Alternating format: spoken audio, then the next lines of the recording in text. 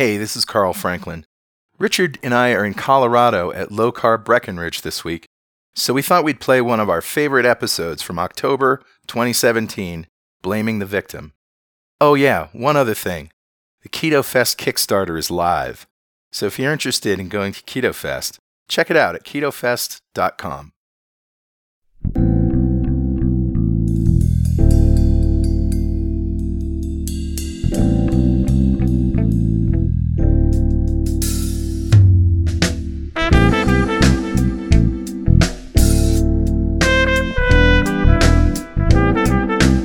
From 2Keto LLC, it's the Obesity Code podcast with Dr. Jason Fung and Megan Ramos. Each week we bring you lessons and stories from the Intensive Dietary Management Program in Toronto, Canada. I'm Carl Franklin. Today on the show we're talking about blaming the victim. Why does this happen? Where did it start? Why do we feel like it's our fault if we can't lose weight? Doctors tell us to eat less and exercise more. That should work, right? One of the most unfair things we do to people is that we tell them that obesity is really their fault. What we say is things like, well, they let themselves go and they're not taking care of themselves, as if the obesity that they're suffering from is their fault.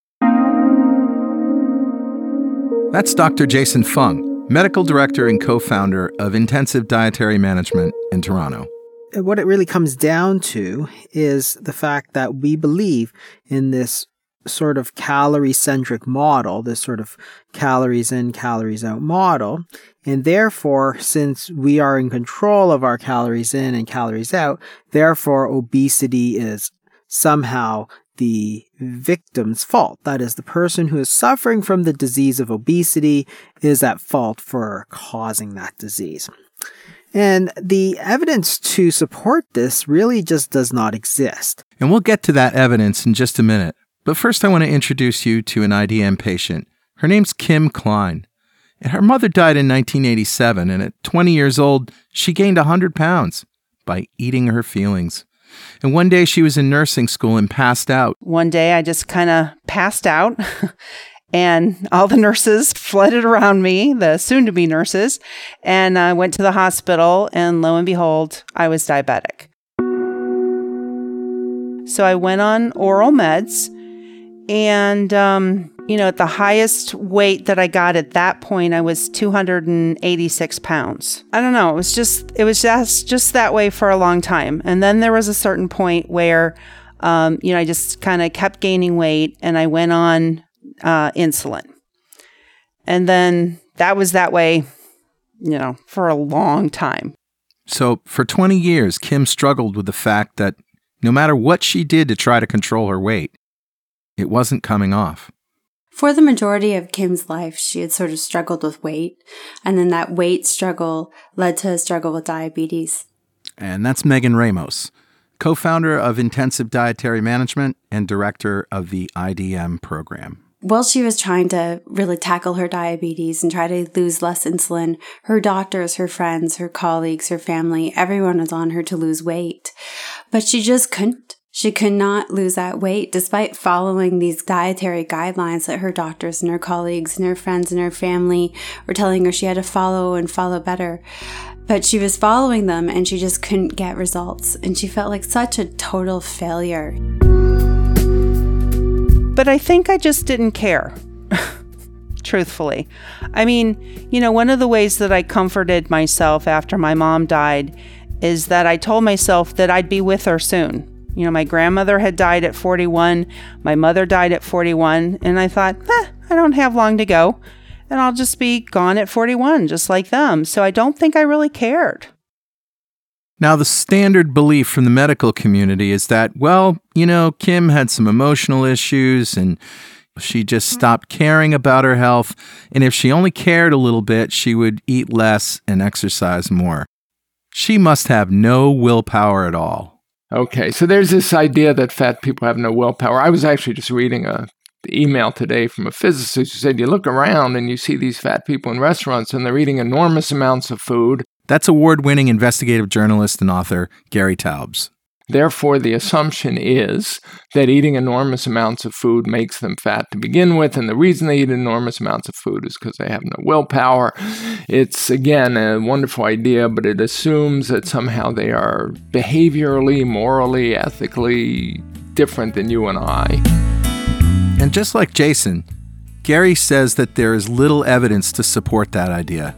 The reality is the world is full of obese individuals who not only have extraordinary willpower and are extraordinarily successful at other things they do in their life, but also eat relatively little food. In fact, you can find populations around the globe that suffer from what's called the dual burden of obesity and malnutrition.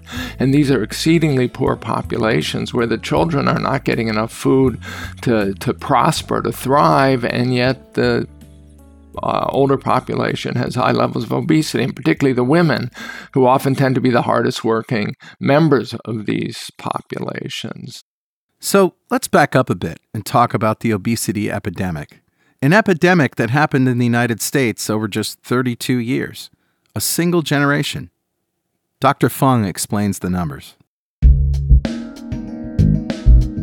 So if you look at the epidemiology of obesity, if you go back to 1985, Center for Disease Control in Atlanta, if you look at their maps of obesity, they keep them every 5 years or so, and what you find is that there was not a single state in the United States that had an obesity rate above 15%. That was in 1985. But only 5 years earlier, in 1980, the United States Department of Agriculture started publishing food guidelines. That's Richard Morris, who co-hosts the Two Keto Dudes podcast with yours truly. In the first publication, they told us to eat a variety of foods, maintain ideal weight, avoid too much fat, saturated fat, and cholesterol, eat foods with adequate starch and fibre, avoid too much sugar, avoid too much sodium, and if you drink alcohol, do so in moderation. They also said that, and I quote, "If you limit your fat intake, you should also increase your calories from carbohydrates to supply your body's energy needs." And on the next page we read, "The major health hazard from eating too much sugar is tooth decay." And then, contrary to widespread opinion, too much sugar in your diet does not seem to cause diabetes. This is how the US government started the discussion with Americans, and how the rest of us in the world followed along. What happened since then is that obesity has steadily risen in the United States. The most recent results were quite horrific, actually. Not a single state had an obesity rate below 20%. So from 1985, 30 years later, you went from not a single state above 15% to not a single state below 20%, and only 3 states below 25%. So that is the very, very worst state in 1985 was still significantly better than the very best state. In other words, you've gone from prevalence of obesity somewhere around 10% to something closer to 30 to 40% of the adult population of the United States. So if you think about it, there are somewhere over 300 million people in the United States. What you're really talking about is somewhere around 150 million people who are suffering weight issues. The food pyramid was established. We were told to follow it. Generally, Americans did. They cut back on saturated fat. They started eating more vegetable oils. They started eating more simple carbohydrates. And now we have this obesity epidemic. Can we really blame obese people for not having the willpower to stick to their diets? You have a classroom of 100 children. And if one of those children fails, then you can say, well, that's the child's fault. They didn't study. But if all of a sudden you have 50 kids out of 100 failing, then you simply cannot say that it's the child's fault. It's ridiculous. It's clearly the teacher's fault for not providing the guidance that is necessary to pass the test.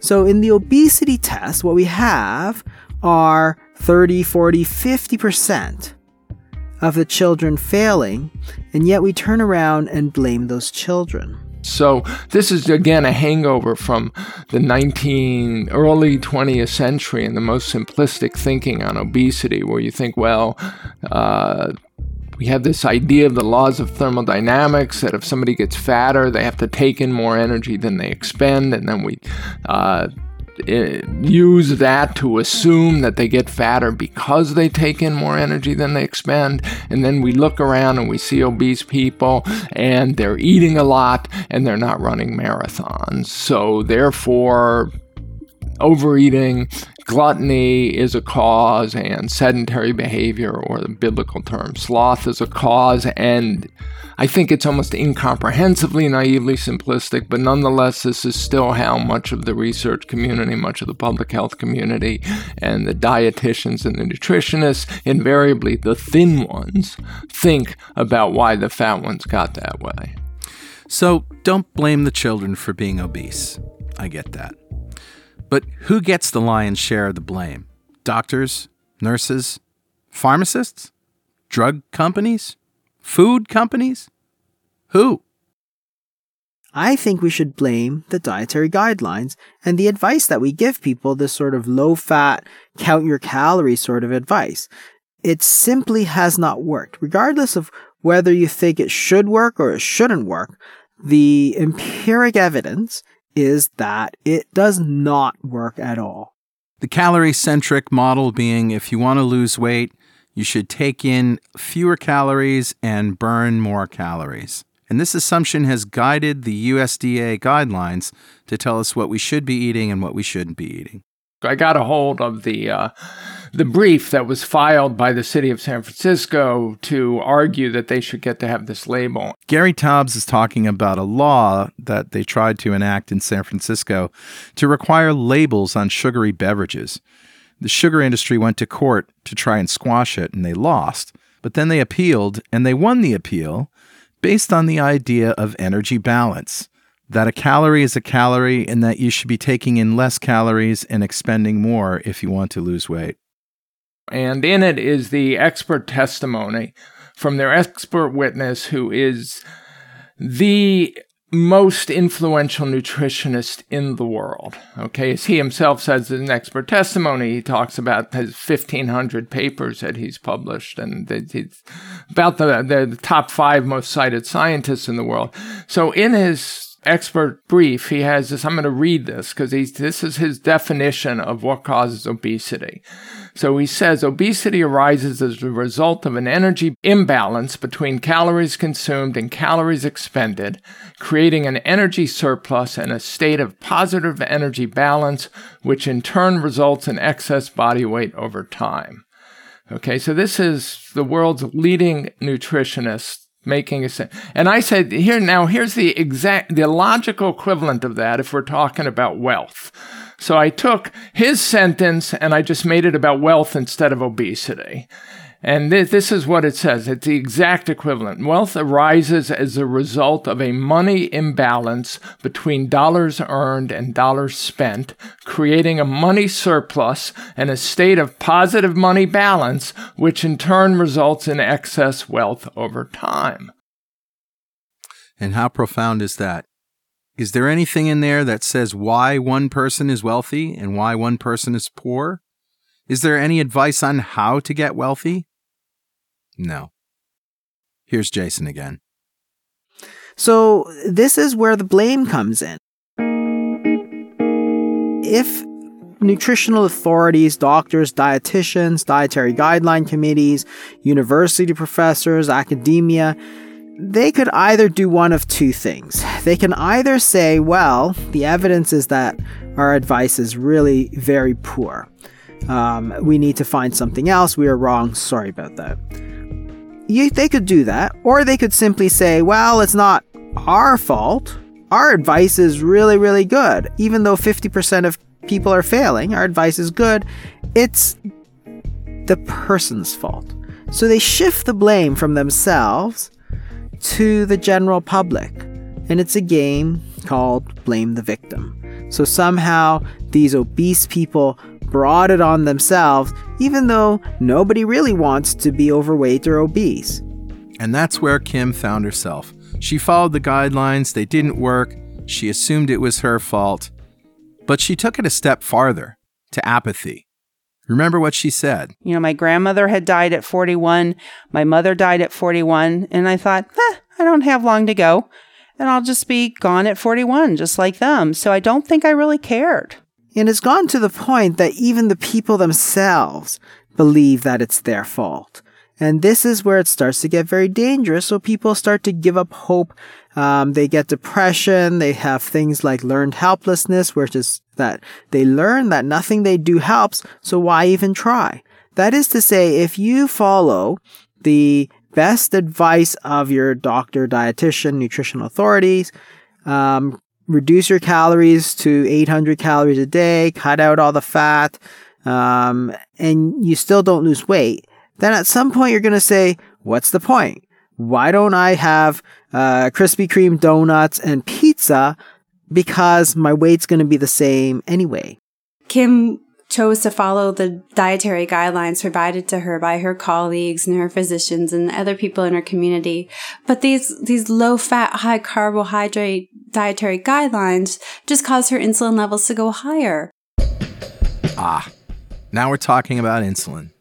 As Dr. Fung explains, the calories in, calories out theory, sometimes referred to as energy balance, doesn't take into account insulin. The question we want to know is, are all calories equally fattening? That is, 100 calories of brownies, is it the same? Does it have the same fattening effect as 100 calories of grilled salmon? And the answer traditionally, if you ask your grandmother, and if you ask anybody with common sense really, is no. They are not the same at all. 100 calories of brownies contains sugar and flour, both of which will cause your pancreas to secrete a large amount of insulin in order to metabolize them. 100 calories of salmon, however, contains some fat, which doesn't need any insulin to metabolize, and protein, which will result in a small amount of insulin. What does insulin do? Well, it tells the body to store body fat. It turns on de novo lipogenesis. It tells the body to stop burning the stored energy. So it basically is an energy storage hormone. If you think about it, that's a very good thing. If you're eating food, insulin goes up, your body stores energy instead of burns it. So if insulin doesn't go up very high, the body does store a little bit, but not a lot of energy, and it's going to use the rest. Of the three macronutrients, carbohydrates, protein, and fat, carbohydrates cause your insulin levels to go up the most, whereas protein and fat don't have a whole lot of impact on your insulin levels. Protein only does if you eat it in excess, but it's really the carbohydrates that drive it up. So not only was Kim shooting herself with insulin injections that made her hungry and crave all of the wrong stuff, she was eating this high carbohydrate, low fat diet that was recommended to her by her medical community that was further increasing her insulin levels that made her more hungry, made her want to eat the wrong stuff. Like, this is so out of Kim's control. This is completely beyond any willpower issues that any of us struggle with on a day-to-day basis. Kim began her long climb out of darkness in 2001 when she stumbled on a program called the Landmark Forum.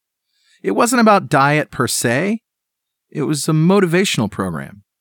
And for the first time in her life, Kim knew that she didn't want to die at 41. And she didn't have to. That was when I started taking actions. Now, I'm not saying they were very effective actions. I was very well into taking insulin at that point, and it was a pretty frustrating process because I wasn't really reversing anything for sure. She started taking baby steps, trying different meds and diets. She had to do something, but nothing was really working. Until 2011, 10 years later. Someone said to me, "Are you sure that you've left no stone unturned in your quest to be healthy?" And I'm like, well, how could anyone ever really say that? And at this point, I was taking 300 units of insulin every day. This friend had had bariatric surgery, and Kim was beginning to think That was the only way out. So, she did the gastric sleeve procedure, which works by removing a large portion of the stomach, leaving a banana-shaped sleeve that connects the esophagus to the small intestines. After the surgery, I did get down to only taking 30 units of insulin, and I lost 140 pounds. So I went from 360 down to 220. It took a year for those 140 pounds to come off, but they did, and Kim enjoyed that state of health and energy for a good 2 years. And then? I started having problems with insulin again. And I went to the doctor and he said, well, Kim, it's either you start taking more insulin to bring your blood sugars down, because they had inexplicably gone to 600. He said, either you bring it down or you're going to die. I'm like, well, that doesn't seem much of an option anymore. I mean, I only had a stomach the size of a banana. Once again, Kim felt defeated, blamed herself, and then I gained 20 pounds in 10 days. And over the course of the next couple years, I gained 30 more. And then I gained 20 more. So I gained back 70 of the 140 that I lost. This was indeed Kim's darkest hour. She had followed her government's advice on how to eat, listened to everything her doctors told her, and continued to gain weight. Finally, she had a glimmer of hope in the form of gastric sleeve surgery. But even though she was eating a fraction of the food she used to eat, what she ate was causing her insulin to rise and her blood sugar to spin out of control. Not only was she back where she started, now she had 75% of her stomach removed. She couldn't binge eat if she wanted to. Now, obviously, that's not the end of our story. Kim was persistent. She had grit. She continued to search for answers. And in May of 2017, I was at a conference. It's called the Conference for Global Transformation. And I was in a session, a breakout session, and the guy who was speaking said, you can take on projects that really matter to you, and you don't have to get caught up in results. All you have to do is determine who you're going to be. And I'm like, well, I want to be vibrant and alive and free. And I want other people to be free from medication. I just think overall the world is really over-medicated, in my opinion. One thing we didn't tell you about Kim is that she's a hospice nurse. She sees people at the end of their life. Ironically, she sees them get better. When we work with them to get off medications it's easy to take them off because they're at the end of their life. But what if people could be off medications before they're dying? Kim left that conference being moved and inspired. And then, as these things happen, a couple days later, a friend of mine from Cleveland sent me the information about Dr. Fung. And my dad had just died in April, and he had been diabetic for 40 years. And at the end of his life, he what was on his death certificate was kidney failure. So I hear Dr. Fung say, the medical community has just kind of got it all wrong. Type 2 diabetes is reversible. We know that now, but what's not reversible, at least this is what I heard him say, maybe he didn't use these exact words, but that kidney disease, blindness, and amputation are not reversible. And since I don't have any of those things going on yet, it was just like, now's the time. So now Kim knew she had to lower her insulin. And for the first month, she was really on her own. And for a few days, she got rid of all sugar and starch. And then June 1st, I started a 9-day fast, and I had water, tea, coffee with heavy whipping cream. And I did that for 9 days. Wow, 9 days. I asked Kim, if it was hard? I'm not going to say it was easy. I mean, emotionally, I'm not going to say it was easy. That was the hard part. Physically, not too bad. Not too bad. It was that I ended up calling it habit hunger. You know, like I'm driving home from work, and of course, now it is time to eat, isn't it? So those were the hard things. Or when, you know, my husband, who did need to eat himself, was cooking something, and I'd be like, oh, wow, that looks really good. I felt like there was a possibility of something that I had wanted for 30 years and could never, ever obtain. I could easily tell when I met with Kim that this was her last hope. And she was so determined that this was going to be it.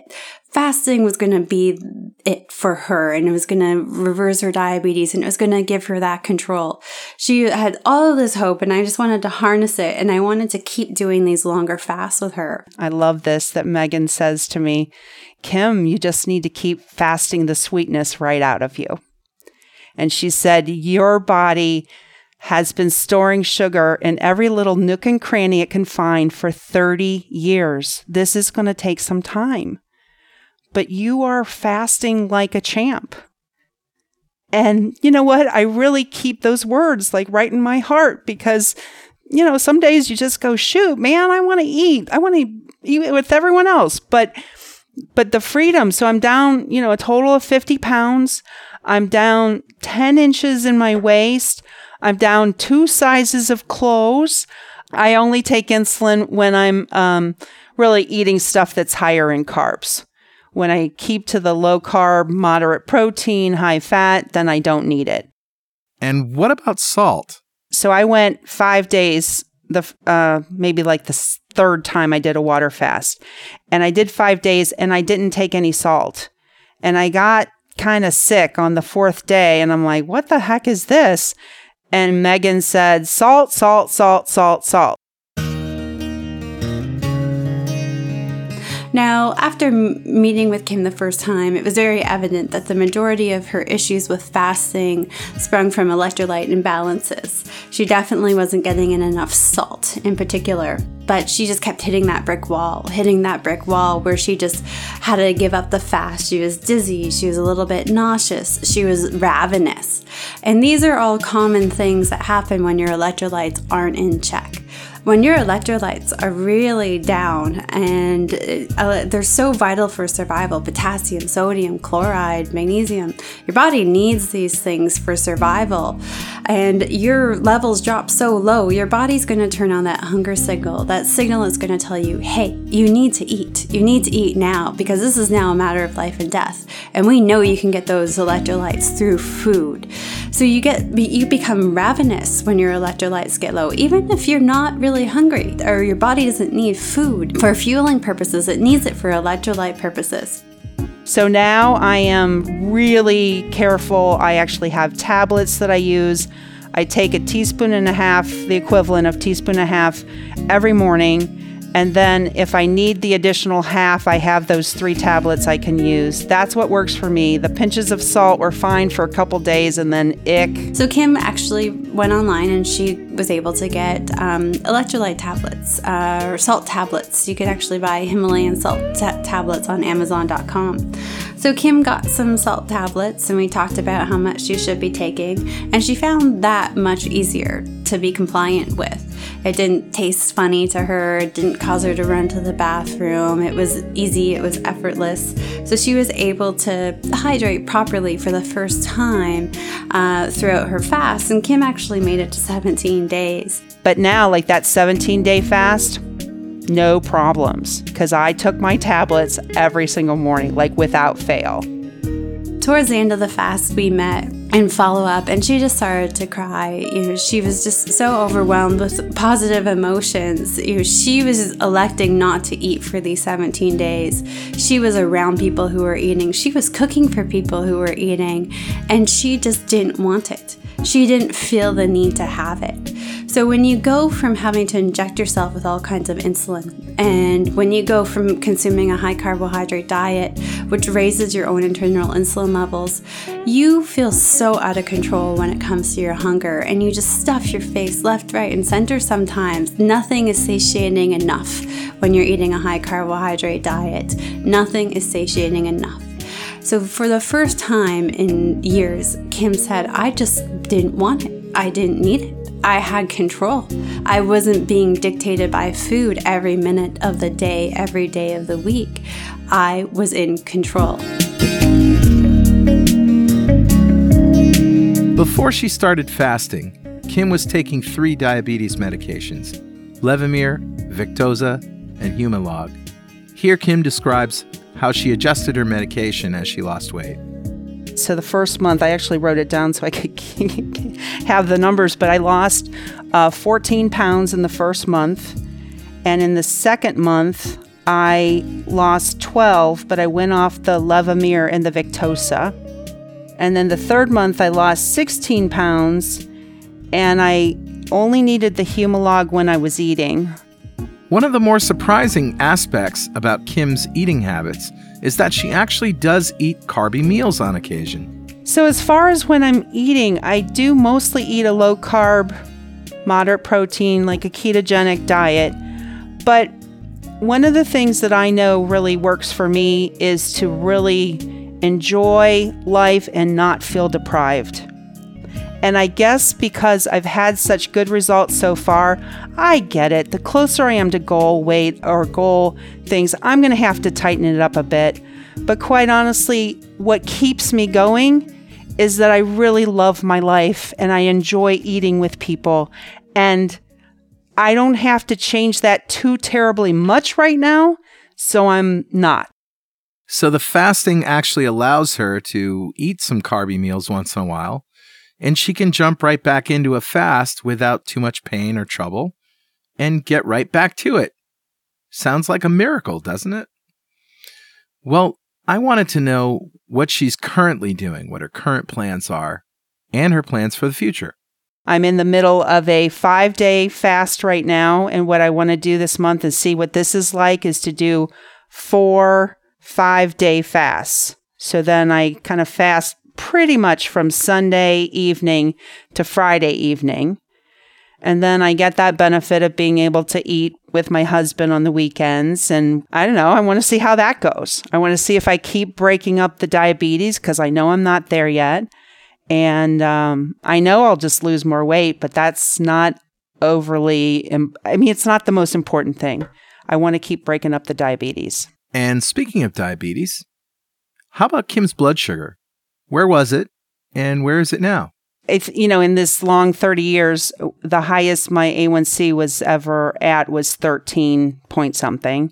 Right now, it's still elevated. So when I went off the meds, blood sugars did go back up, but it was really important to me to stay off the meds. So it's down to a 9, and I know I need to keep going, but again, that's just what I need to do. I just need to keep going. And my blood sugar was really good the years after I had the surgery. It was down to like a 7, which I had never seen probably since I was diagnosed. So I just don't ever regret the surgery. It's just a part of what had to happen to get me to where I'm at. So Kim is at the beginning of her journey. It's only been 5 months since she started fasting and changing her eating habits. Her blood sugar still needs to come down, yet for the first time in her life, she feels like she is in the driver's seat. She overcame bad dietary advice. She realized that her condition wasn't her fault. She learned how to overcome it, and she's doing just that. In the past, we all have beaten ourselves up so much about it being a battle of wills when it hasn't. We're told we're not good enough. We're told we don't have enough willpower. And it beats down on us. It wears us down. But Kim, she finally had the ability to say that it was never my fault, It was totally out of my control. I am not a failure. And if given the right tools, I can be extremely, extremely successful. Oh, well, she's just a delight. And what I really enjoy about working with her is yes, there's the very good information she has, but she takes it out of this place of there's something wrong that you need to fix about yourself to this joyful, enlivening experience of, oh, look what we can do. Look what can happen. And that is my favorite part about Megan. Kim says she couldn't have done it without the support of a caring community, both within the IDM program and on social media. I share with a lot of people. So since I started this whole journey and people have watched me and I share on Facebook, I mean, there's been like 60 people that have taken some portion of this on for themselves. And it's just exciting to be part of a community. Like, we're all really going for something that's amazing. I mean, it just sort of boggles my mind when I think about what is possible for people out of this. So, and Megan and Dr. Fung, I mean, I've not met him, but certainly, I enjoy how he speaks. I enjoy that he laughs and he jokes and he just makes it all really light. It is serious, but it's also light and playful, and I really respond to that. I asked Kim what her biggest challenge was in her journey to wellness. So my biggest challenge was the absolute cynicism and resignation that anything would ever get better. Like, I just, and I'm a hospice nurse, for God's sake. I see people at the end of life. I see it every day. And I knew that was also my future. So, and that went over decades.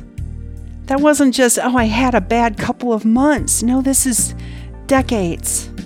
So I would say that's the hardest. And to feel like I am someone who does do what I'm asked to do. Like, I did what they told me to do and it didn't work.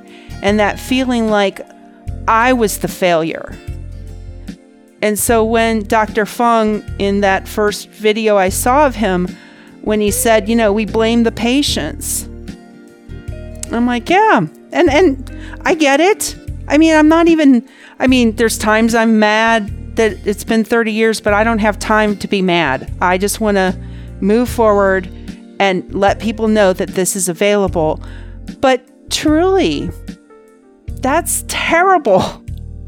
It's terrible that people feel that way, especially when they are actually doing something. And then you sink into that cynicism and resignation, and then you don't care anymore.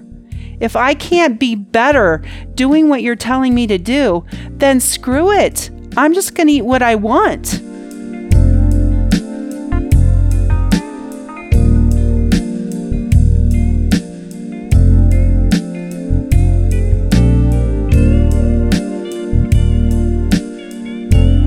Kim was so beaten down prior to fasting by everyone telling her what a failure she was at this, that it was just such an amazing high for her to have succeeded with this fast. So today, Kim's done all kinds of crazy fasts. She's lost an amazing amount of weight in such a short period of time. Her blood sugar levels are getting there. I mean, it's a long process. You can't expect to erase decades worth of diabetes in a few months, but she's getting there. Her medication has been drastically reduced. For Kim, I think the biggest message that she can share with other people is don't beat yourselves up for this. This is totally out of your control, but you do have two tools that can help you regain control. You have fasting, which really hammers down those insulin levels, and once those insulin levels are down, you get the control back, and you have a low carbohydrate, high fat diet. Many of us who have had success with a low-carb diet and/or fasting have no doubt experienced pushback from our family and friends. I asked Kim if she had experienced this, and interestingly, she said, no, not really. Her friends and family trust her judgment. Maybe that's because she's a nurse. Maybe it's because she has a reputation for only recommending things that she truly believes in. I feel extremely loved. And people just want me to be well. Sorry. Yeah, so people just want me to be well. And, they also know who I am and that I don't do frivolous things. And I only recommend something that I've personally tried myself. And while I've had responses each month, like I post each month, and people are like, yay, go, yay. But, after 4 months, and I showed the picture of the before and current, I mean, what are you going to argue with? This works.